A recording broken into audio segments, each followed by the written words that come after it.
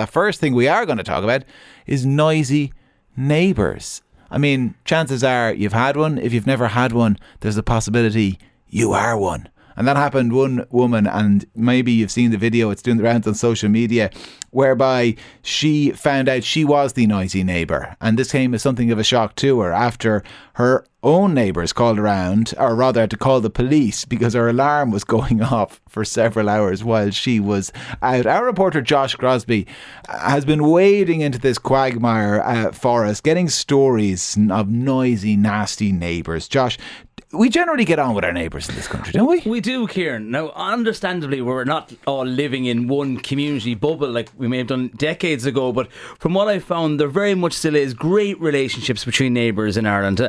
I know, personally speaking, I lived abroad and we didn't quite mix too much with the neighbours. I suppose we were all busy doing our own thing, and when I look back, maybe we were the young Irish that could have been from time to time the neighbours from hell.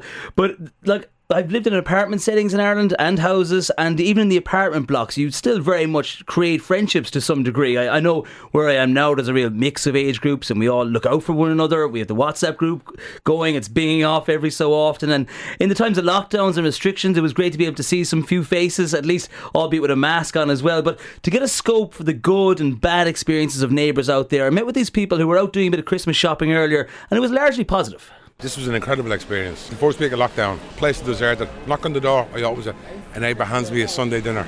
Wow. Reminded me of something that used to happen years and years and years ago. Lockdown, a lady hands me a Sunday dinner. Everyone has had a neighbour from hell. In what ways now? Was it noise or? They just said bad things about my parents, and so So you didn't see eye to eye each other at all? No. And they were a different political persuasion, and that was part of their hatred towards my family. Right. And what do you end up doing? How do you settle a dispute like that? Just kind of ignore each other, I guess. I've had great experiences with neighbours. The neighbours I had in my first house, I'm still in contact with them and we meet up occasionally. And the neighbour I have in my next house have been brilliant. Yeah. You know, and you help each other out if one of you are away, you keep an eye on the house? Or? Absolutely, we do all that, yeah. And they'll put on the heat and put on the lights, and we'll do the same for them. It's great, yeah. So over the years now, were there ever any annoying experiences or a nuisance? Well, we had a next door neighbour a long time ago, and there was a lot of noise, and you'd address it with them. It wasn't a huge issue, but eventually they moved, so we were quite relieved. And we have new neighbours. Well, we've neighbours in that house now for over 20 years, and we got on great. And was it awkward then having to go over and knock on a Sunday morning and say, look, the noise is a bit loud last night?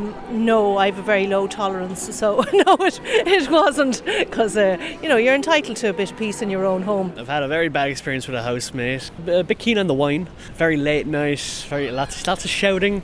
Never a good time. Spent 3 months there and I ducked out as soon as possible. Yeah. You had to leave the place? Yeah, all I can say is, as a single lad, don't live with two women. I think we probably have all been those neighbours at a certain time in our lives. We've certainly all had them. I had neighbours in Cork, and I mean, how would I put this delicately, given there are little ears around the radio? I mean, you could hear them in flagrante delicto. Okay. Quite regularly. They were busy. They were kept going. Yeah, they were very energetic neighbours, and to the point that actually it just became a bit obtrusive. Actually, Josh. Busy people. But I let them at it, where I just went for a walk, until they were finished. But I mean, what about if you got really problematic neighbours? What do you do?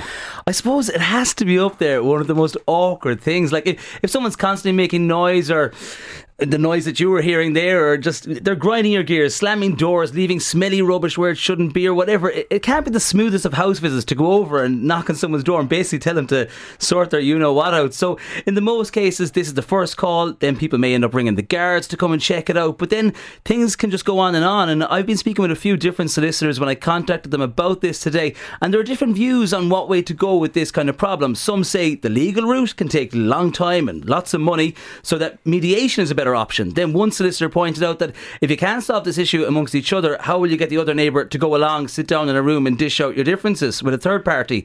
We'll hear from those working in this area now. So first up, I spoke with Erin Brogan, who's the information line coordinator with FLAC, the Free Legal Aid Advice Centre. Erin told me that last year FLAC received 13,500 calls, and of those 250 of them were a neighbour dispute. Also in this next clip, we'll hear from Blana Colon, who's a volunteer and chairperson of Dublin Community Mediation. Well, the first issue is always looking at the tenant or the neighbour or the person who's causing you the difficulty, because that will generally guide you as to where to go. So there are three usual types: a private owner, a residential tenant privately renting, or a local authority tenant. So the first thing is always to notify them orally and in writing. You always have to keep a record. If there is a significant antisocial behaviour or becomes a serious problem in the sense that it's harassment, perhaps of a criminal nature, report it to the guards. They can record it and always keep a record of it.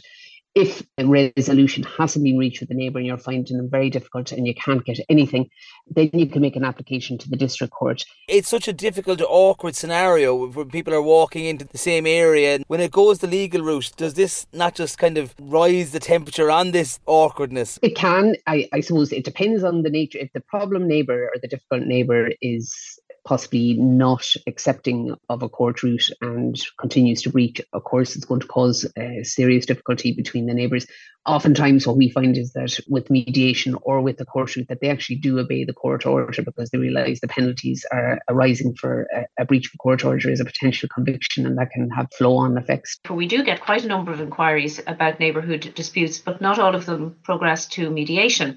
You might have one neighbour contacting the organisation and talking about it, and that indeed might start the conversation with a neighbour, and it might actually lead to a resolution. And generally, what are we talking about here? Is it noise, dogs barking? Yeah, well, we have a sort of a joke. We have a sort of a saying: parking, barking, hedges. And at this time of year, you might even be able to add in Christmas lights. What are people's options then? When it comes down to it, they've knocked on the door several times and it's still not working. So what are their options then? Okay, so the options are to go to the Gardaí and, ultimately, I suppose, to bring it to court. But the big thing about mediation is that the people actually solve the dispute themselves. It is not the role of the mediator to give advice or to be diagnostic about anything. The mediator is there to facilitate. All right, some good advice there on the mediation front. As I said, I'm conscious, Josh, most of us have been that neighbour. We've had that neighbour. There are, I'm sure, great stories out there. So if people listening have stories about being a noisy neighbour or having a noisy neighbour, do share them. 53106. You can change names. You don't have to tell us your own, but do share them, as I say. 53106. I mean, the pandemic probably had an impact on neighbourliness, did it? And a bringing together of communities. Yes, Kieran. So we do know there have been more groups, more community support networks set up. You have the sister sheds that they came along following the men's sheds. There were online book clubs that cropped up during the pandemic, then to become physical meetups. So there is a sense that we're coming together more so. People have a greater work-life balance mix maybe nowadays, and they're being more imaginative to bring communities back to the way they once were. There's one group in particular called the Neighbourhood Network. Now, what this does, it encourages neighbours to connect and offers ideas that can be used as an excuse just to go along and knock on the neighbour's door. It has carried out some research itself and found that nearly everyone, 96% of communities that took part in some of these networking events, feel their neighbourhood is a friendlier one since. Sam Bishop is the CEO of the non-for-profit group. What we saw during the pandemic is there was a huge kind of outpouring of community volunteerism and energy looking out for our neighbours. And obviously that can dissipate over time. But I think people realised, first of all, we couldn't go beyond our 2K or our 5K. And so people realised that actually, geez, the people who live near us, they're kind of handy because they're the only people I can see. But also, they're not that bad. What does Neighbourhood Network provide then? So you offer guidance or do you hold events? So what Neighbourhood Network does, it's a network of community leaders, of people who really want to make a difference in their neighbourhood. But we also run national campaigns around inspiring people to get to know each other. But we also run hands-on projects on the ground. So we go into, let's say, new housing estates where everyone's just received their keys. And we kind of do a little fast track to community development. For anyone listening now, it's coming up to Christmas and there might be a sense of loneliness out there for some people. What advice would you have for them? Like, they want to get out mixing again, but maybe they're just a bit apprehensive about knocking on that neighbour's door. It's tricky to find the right time to knock on someone's door, especially if you've just moved into an estate and you're like, should I go and knock on someone's door? Will I wait for someone else to come and say hello to me? And before you know it, 6 months have gone by and you kind of feel that the opportunity's lost. So I find that actually times like these, like Christmas, are really good times to check in because people are kind of thinking about the people around them. If you come up with some kind of project or some way of encouraging neighbours to connect, you'd be amazed about how many people actually want to do it. All right, Sam Bishop there from Neighbourhood Network Group. But Christmas is around the corner, Josh, so we're all meant to be in, the spirit of giving.